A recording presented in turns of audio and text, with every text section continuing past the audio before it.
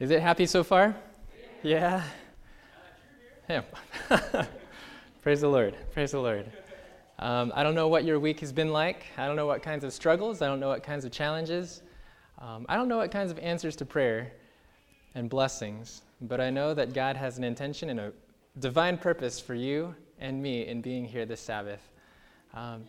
We've been going through a particular series, Discipleship 101. We've kind of set up a little bit of a classroom environment. We've even had handouts for you the last few weeks. This week, we're switching it up a little bit, and so there's no handout. So if you have just a personal way of taking notes, you're welcome to do that. You can find just the margins in your bulletin if you want to take notes for that too. But Discipleship 101, in this series, this is the part 4 of a 5-part series. We're actually going to bleed into March with this one. Discipleship 101, we've been asking ourselves, what does it really mean to be a disciple? What does it really look like? We've been asking ourselves, what did Jesus do that we can do, and what did Jesus teach that we can live? And so far in part 1 and 2, we've found that Jesus practiced the discipline of the wilderness. That is, he withdrew off into the wilderness. He practiced the discipline of the Word. That is, he immersed himself in the Word. The Word was a priority for him. He lived by the very Word of God. Last week, we talked about a certain attitude, a state of heart. And we talked about that disciples know the blessing of having nothing. You remember that? We started looking at the Beatitudes and how Jesus turns the value system of the world completely upside down. He says, "Blessed are the poor in spirit. Blessed are those who mourn, those who are meek, and those who hunger and thirst after righteousness." Some of you may not have been here for those previous messages, and that's okay. You can listen to those messages online if you'd like to catch up. Parkwood.adventistfaith.org. Parkwood.adventistfaith.org. You can listen to those sermons online if you want to catch up with that. And if you want to see those handouts, they're right there. But this Sabbath, part 4, Discipleship 101, righteousness in relationships. Righteousness in relationships. See, the reality is that when we're following Jesus, it's not just about my connection with God, it's also about my connection with other people. And so that's what we're going to study today, righteousness in relationships. Let's bow our heads for prayer. Father, what a privilege it is to gather around the Bible today. Lord, I don't know what kind of exposure we've had to your word this week, but Lord, right now, we long for face-to-face communion with you. As we open up the pages of Scripture, God, help us to realize the sacred privilege we have to open the living and active Word of God. Lord, I pray that you would send your Holy Spirit to guide us into truth today. May it not be what I said, but what we read and heard from the mouth of God today. Please send your Spirit to transform our lives and to transform our relationships. This is our prayer in Christ's name. Let the family say, amen. Amen. You've got a Bible, hopefully. Go ahead and open to Matthew chapter 5, the scripture that was read for our reading. Matthew chapter 5, and we're starting in verse 7 today. Matthew chapter 5, this is the Sermon on the Mount, and Jesus has been giving blessings. You remember? These are commonly known as the Beatitudes. And we talked about this last week, but the way Matthew records this sermon of Jesus, he's really setting things up to almost be like an inaugural speech as Jesus is sitting on a mountainside. He's got his disciples that are following him now. It's almost as if he's really establishing the principles of his kingdom. You remember? In Matthew chapter 4, verse 17, Jesus started preaching the message of the kingdom. He said, "Repent, for the kingdom of heaven is at hand," right? And it's almost, just as you keep reading through chapter 4, the end of chapter 4, it's as if there's a groundswell, a momentum moving towards, where is this kingdom? And people want to know what it's all about. And Jesus starts giving the Sermon on the Mount, establishing what it's like to possess the kingdom of heaven. In fact, you take a look at the first beatitude. We read this last week. It says, "Blessed are the poor in spirit, for theirs is the kingdom of heaven." Now, if that's the beginning of the Beatitudes, look at the very last Beatitude in verse 10. Look at the very last beatitude. It says, "Blessed are those who are persecuted for righteousness' sake."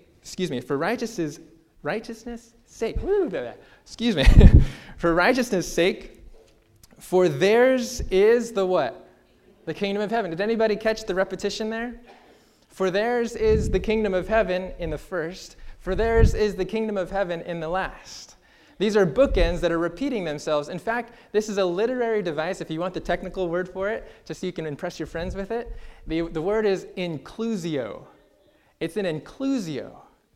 In other words, Matthew is portraying, he's giving us a frame. If he was painting a picture, he's saying that this is one side of the frame and this is the other side of the frame, so that everything in between has to do with possessing the kingdom of heaven.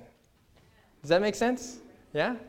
Now watch this. Go to verse 6, and you'll find that there's an inclusio within the inclusio. Whoa. All right, verse 6, it says this, "Blessed are those who hunger and thirst for righteousness, for they shall be filled." We read that last week. Now again, look at verse 10. "Blessed are those who are persecuted for righteousness' sake, for theirs is the kingdom of heaven." So here's another frame that Matthew is painting. It's a frame of righteousness, which means that everything in between, verses 7 through 10, has to do with righteousness. Do you see that? Yes or no? Yeah? He's giving us a frame to look at. Oh, okay. So everything here, blessed are the merciful, blessed are the pure in heart, blessed are the peacemakers, blessed are those who are persecuted. It has to do with expressions of righteousness. Now let me ask you a question. When I say righteousness, what meaning comes to mind? What synonym, what other words or phrases come to mind? You can respond at this point. What comes to mind when I say righteousness? Right living. Someone else said? Did you say vegans? Obedience. Okay, obedience. Sure. Yeah, vegans too, maybe. Okay. Yeah, obedience, right living. Anything else? Love. Okay, good. Pure in heart. Okay.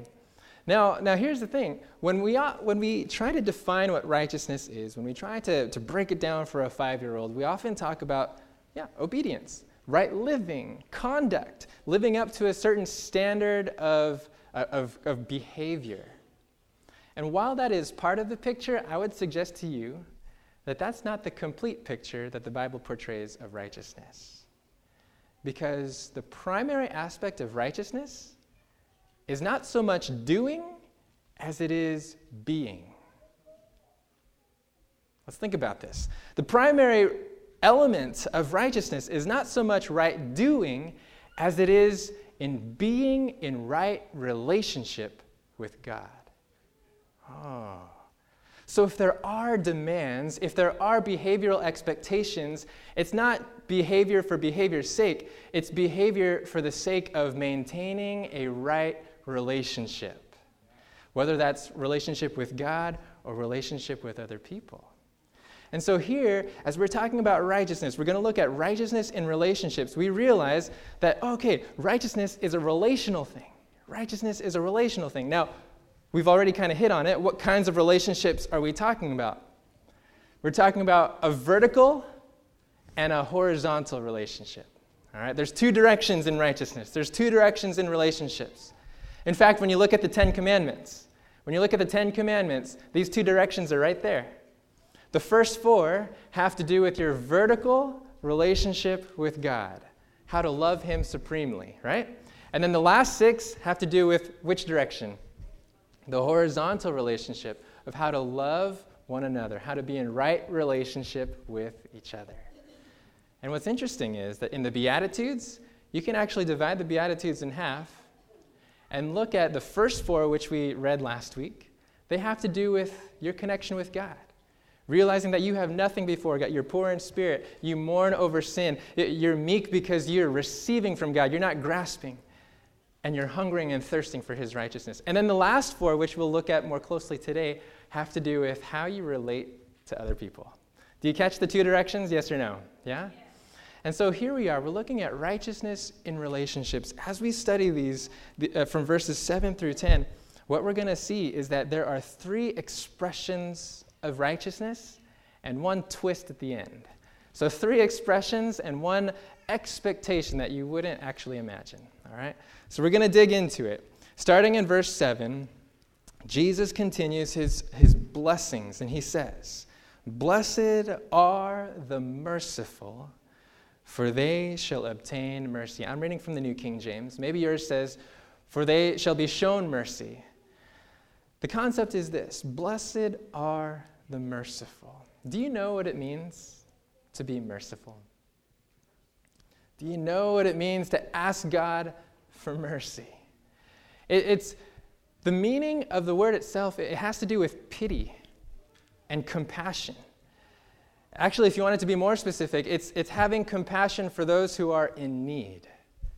You see, this is a very, very deep word in the Bible. It has roots in the Old Testament of this. The Hebrew word is chesed. Again, if you want to get some spittle in your throat and start sprinkling the people around you, it's chesed. Chesed is it's covenant love. It's faithfulness that is steadfast. And it's steadfast not because someone deserves that love, but because they're family. It's not because that they've earned it, but because you're connected to them and you can't do anything about it. And so when God says, "Hey, I will show chesed upon you," it's not because we deserve it. It's because he sees us as family, as bound to the hip somehow. God sees a family relationship, and that's his covenant, steadfast love for you and I. And so when Jesus is saying, "Blessed are the merciful," it has that background in mind. Whoa, blessed are the merciful. In fact, the only other time this adjective is used in Scripture, do you want to see where it is? It's in Hebrews chapter 2. So keep a bookmark here in Matthew 5. Keep a finger, a pinky, whatever it is. And go to Hebrews chapter 2, verse 17. Hebrews chapter 2, verse 17. If you're still looking for it, it's after the T zone in the New Testament, if you remember that. You're coming to Hebrews chapter 2, verse 17. When you're there, say amen. All right. Hebrews 2, verse 17. This is what the Bible says. "Therefore, in all things, he," speaking of Jesus, "had to be made like his brethren, that he might be a merciful and faithful high priest in things pertaining to God, to make propitiation for the sins of the people." Now notice this. The only other person who is described as merciful in Scripture is Jesus. And notice what makes him merciful. In verse 17 it says, "Therefore in all things he had to be made like his brethren." In other words, he recognized a family connection. We were his brothers and sisters. And he was made like us in weakness so he could sympathize with our weaknesses. So watch this. To demonstrate Christ-like mercy then requires 2 things. 1, a recognition that he or she is my brother or sister. And 2, a recognition that I share the same weaknesses that he or she does. So let me ask yourself. Let's take a little survey of how merciful we have or haven't been. When you think about the times when you haven't been necessarily merciful to someone around you, could it be because we've ignored the fact that he is my brother or she is my sister? Or could it be that we've actually forgotten that I am in as much need as he is? Wow. So to really be merciful is to recognize that, wait, we're in the same boat. We're part of the same family here. That one, that he or she is family.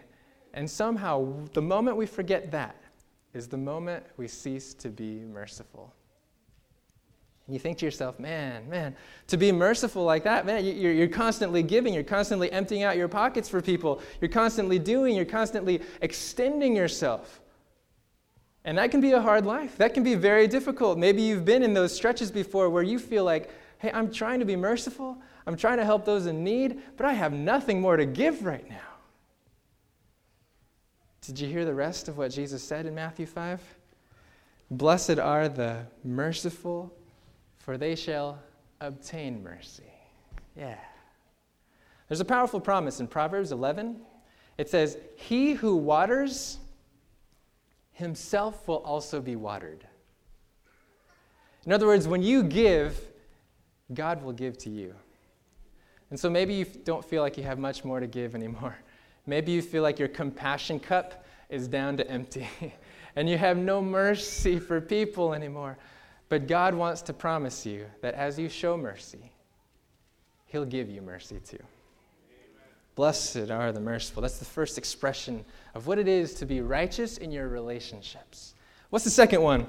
Verse 8, we're in Matthew chapter 5 again. Matthew chapter 5, verse 8, "Blessed are the pure in heart, for they shall see God." Wow, purity. Being undefiled, spotless, blameless, guiltless, innocent. When you think about purity, there's just a depth there that is, it's a cleanness that many of us have forgotten what that is. But God calls for it. And some may ask, well, pure in heart, yeah, well, that's where purity really counts, right? Because some of us may be pure in hand, some may be pure in mouth, but in reality, the well springs of the life are polluted. But God calls for purity in heart. Now when I was studying this week, I asked myself the question, what does this have to do exactly with relationships? Because I can see how pure in heart has to do with my connection with God, but what does my being pure in heart have to do with how I connect or don't connect with other people? And the reality is this: the ways in which we allow our minds to run, the things in which we allow our hearts to dwell in, actually impact the way we view others and the way we interact with others. So let's think about this. If we let our guard down and allow our hearts and minds to dwell on things that are trashy, guess what our relationships with people are going to be like? We're going to view them in a trashy way. We're going to interact with them in a non-respectful way. If we allow our hearts and minds to dwell on things that are depressing or self-indulgent or angry or lustful, the ways we'll see people, the ways we'll interact with other people will be characterized by the very same. But what about the converse? What if we allow our minds to dwell on things that are uplifting and encouraging and noble and dignified and godly? Guess what will happen to the quality of our relationships with people? So sometimes we ask ourselves, man, my relationships are pretty rough and rocky right now. Well, what is our heart dwelling on lately? It's kind of a self-diagnostic question. What has our heart been dwelling on lately? A friend of mine from way back in high school, he shared that when he was younger, he realized that if he stared at the sun long enough, which I don't recommend, by the way, but if he stared at the sun long enough, and then he started looking around in his classroom or wherever he was, all he would see is a sun. I mean, maybe there's some retinal damage or something that's going on in the eye. But the reality is, if you stare at the sun long enough, it's just going to affect the way you see other people. Now, connecting back to what Val was sharing in her testimony, if you stare at the sun, S-O-N, long enough, guess what you'll start seeing in other people? Jesus himself. Is it any wonder that the blessing says, "Blessed are the pure in heart, for they shall see God"? So when the heart springs, the well springs of our life are kept and guarded and pure, guess what? The quality of our relationships, we're actually going to start to see God in our relationships. We're actually going to start to see the good in our relationships. Righteousness in relationships, it requires being merciful. It's also expressed in purity of interaction. So for the true disciple, that's what our relationships are going to be characterized by. It's beautiful. Blessed are the merciful. Blessed are the pure in heart. How about verse 9? Matthew chapter 5, verse 9, the third expression of righteousness. Blessed are the peacemakers. Blessed are the peacemakers, for they shall be called sons of God. Peacemakers. Do you know what peace is? Biblical peace. I mean, when I think of peace, I think of a a quiet stream. I think of this, actually. Yeah, just right out here, just this serene picture of tranquility, stillness, being at rest. But when you look through Scripture, biblical peace it's more than just a feeling of calmness. It's actually a state of wholeness. Peace in Scripture is a relational thing. It's where everything is in its place. It's where you have wholeness in your relationships. There's nothing broken. Everything's harmonious. Do you understand that? Yes or no? Yeah? Peace is something that is not just a feeling. It's a quality of relationship that requires wholeness, being put together. And so, blessed are the peacemakers. That means these peacemakers are building bridges.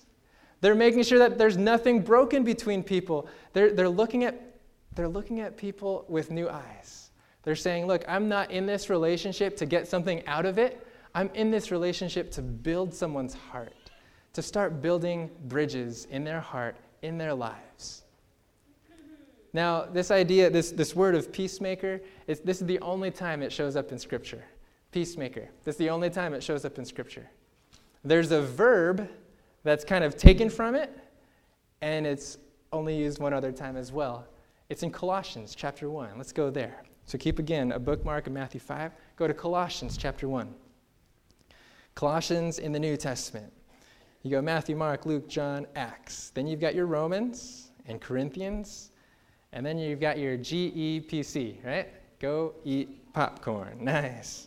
So we're going to Colossians, the last of that phrase. Colossians chapter 1 and verse 20.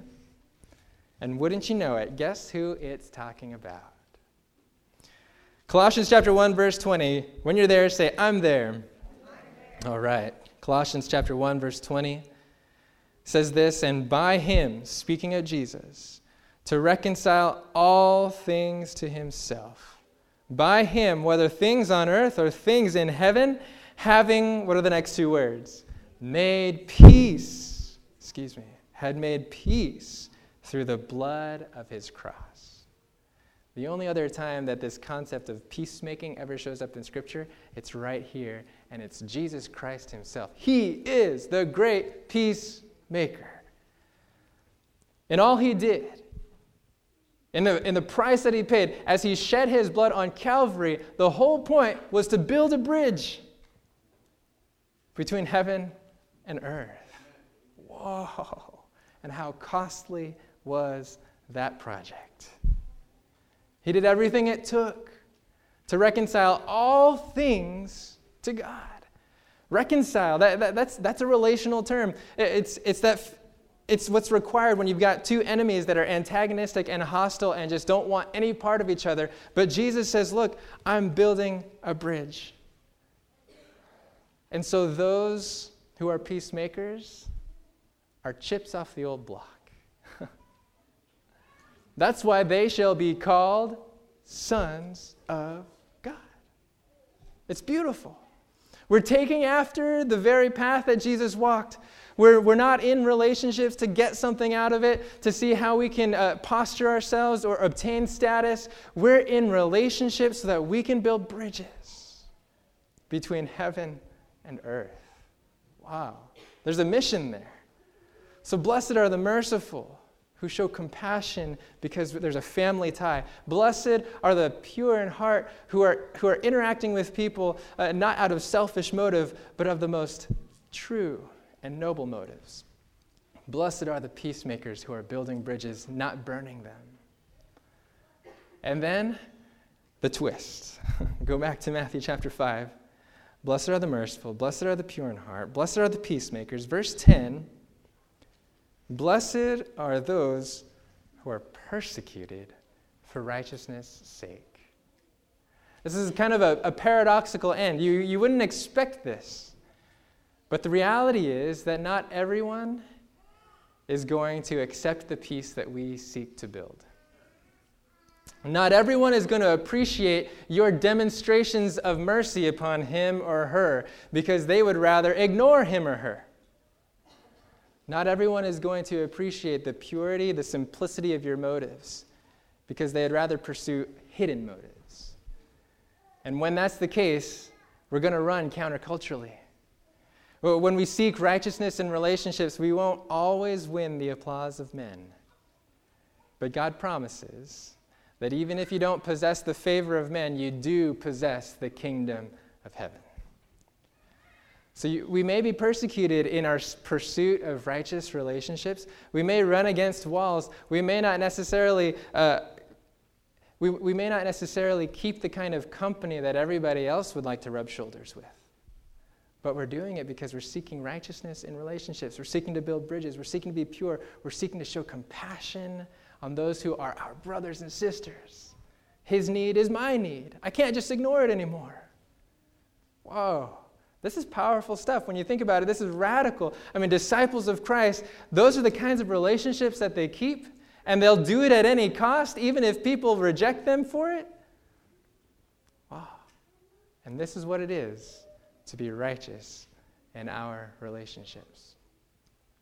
Now we come to the end of this list, and we're asking ourselves, boy, this is a really convicting passage for me to study this week, because I realize that it's very much my tendency to not be merciful. It's very much my tendency maybe to be merciful to only a select few. And if it's someone I just happen to see on the way to the grocery store that's sitting out there and, they sure need mercy, but I'd rather not give it. Does anybody else resonate with just that's the natural heart? That's the very reality of who we are. We would rather, it's easier to not be merciful. It's easier to not be pure in heart. It's easier to relate with people in such a way that you don't have to expend the energy to build bridges of peace. But God calls us for righteousness in our relationships, not just in our relationship with Him, but in our relationship with other people. You see, the Pharisees in Jesus' day, they had a version of righteousness, right? They had a version of righteousness, and it was a pitiless righteousness. It was a righteousness that snubbed their noses at anyone else who was below them. That's why later in the Sermon on the Mount in chapter 5, he says, your righteousness has to exceed the righteousness of the Pharisees, right? That's why in chapter 6 of Matthew, he says, seek first the kingdom of God and His righteousness, and all these things will be added to us. So there's a version of righteousness that feels comfortable because it's comfortable just ignoring other people. But that's not the righteousness that God is calling true disciples to. Now that's a very convicting message for me. And it leaves me in a helpless spot asking, Lord, how am I supposed to experience this? How am I to exercise more mercy? How am I to exercise more purity in my relationships? How am I to really effectively build bridges of peace between people?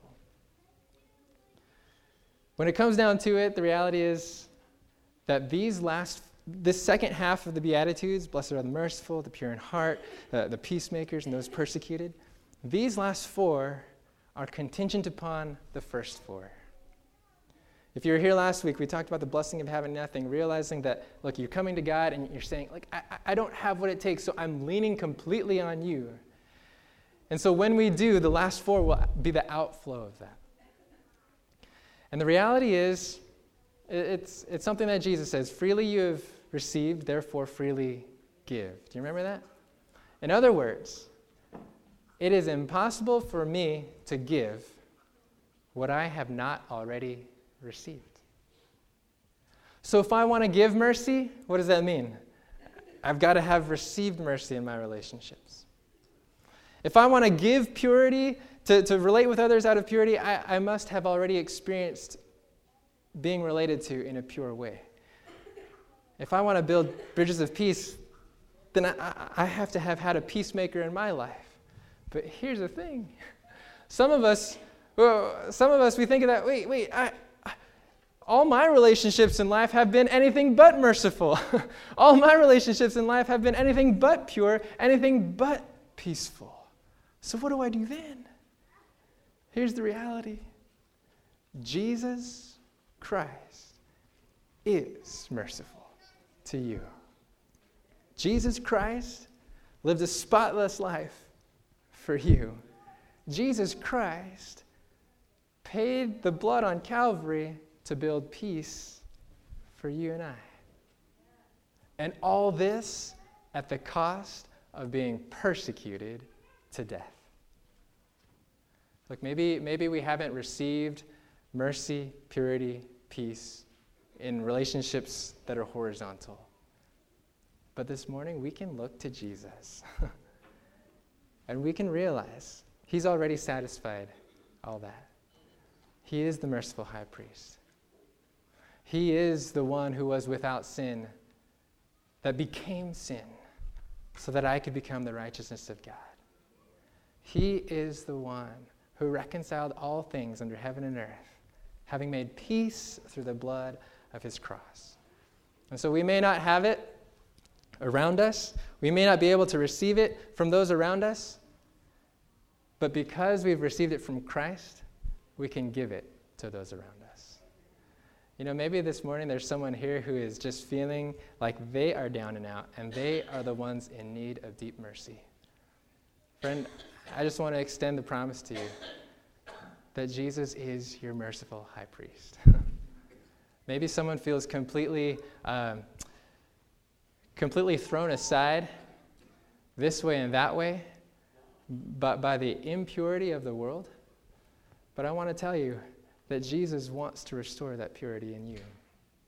Maybe someone feels completely alienated, far from God, far from other people, totally isolated, an island to him or herself. But this morning, Jesus says, look, I have brought you near by the blood of the Lamb. And so this morning, I just want to look to Jesus. Is that okay? I just want to look to Jesus today and realize that, look, because of him, we can have righteousness in our relationships. We're going to pray right now. And I want you to think about the relationships that you have in your life, the quality of those relationships. And maybe they're not experiencing the blessing of righteousness.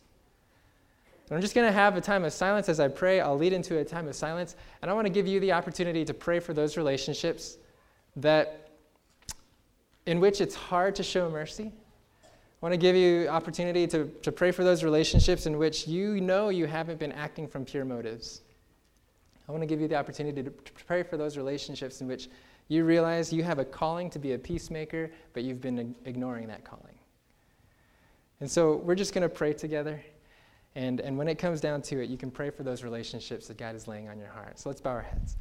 Father, you know our need. Right now, I just want to thank you so much for Jesus, who has paid it all. You are the sufficiency in all things. You are our everything. Thank you for being our merciful high priest. Thank you for being the sinless one. Thank you for having made peace through the blood of your cross today, all at the cost of being persecuted for righteousness' sake. And Lord, this concept of righteousness in our relationships, Lord, this is what we want to experience. I mean, relationships is the stuff of life, God. And the reality is that some of our relationships are not as they should be. And so we want to pray for whether it's family members or friends, those within our sphere of influence.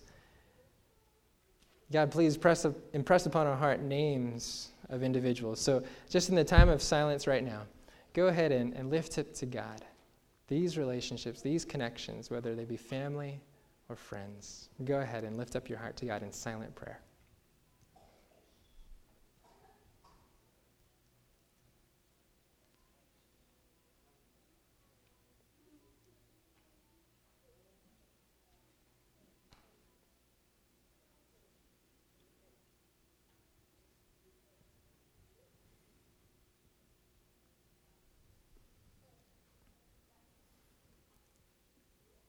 Father in heaven, we long to be merciful, but we know we don't have what it takes. So please give us the mercy of Jesus that we can extend it to others. Lord, we know that our hearts are not pure.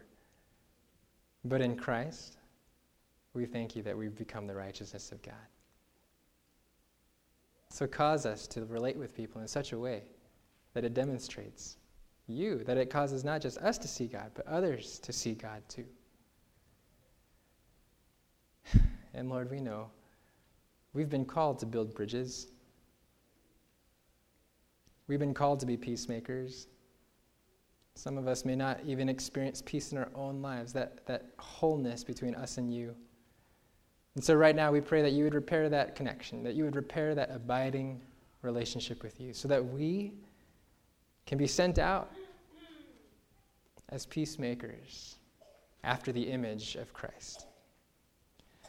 Thank you, Father, that in this sanctuary, in this congregation, you are sending out men and women, boys and girls, to live in relationships that are completely different than the way the world runs relationships. And so, Lord, as we live and as we love, please use us. Use us to lift up the image of God, to restore your purposes, to restore your kingdom wherever we may be, whether home, at work, or play. In Jesus' name, let the family say, amen.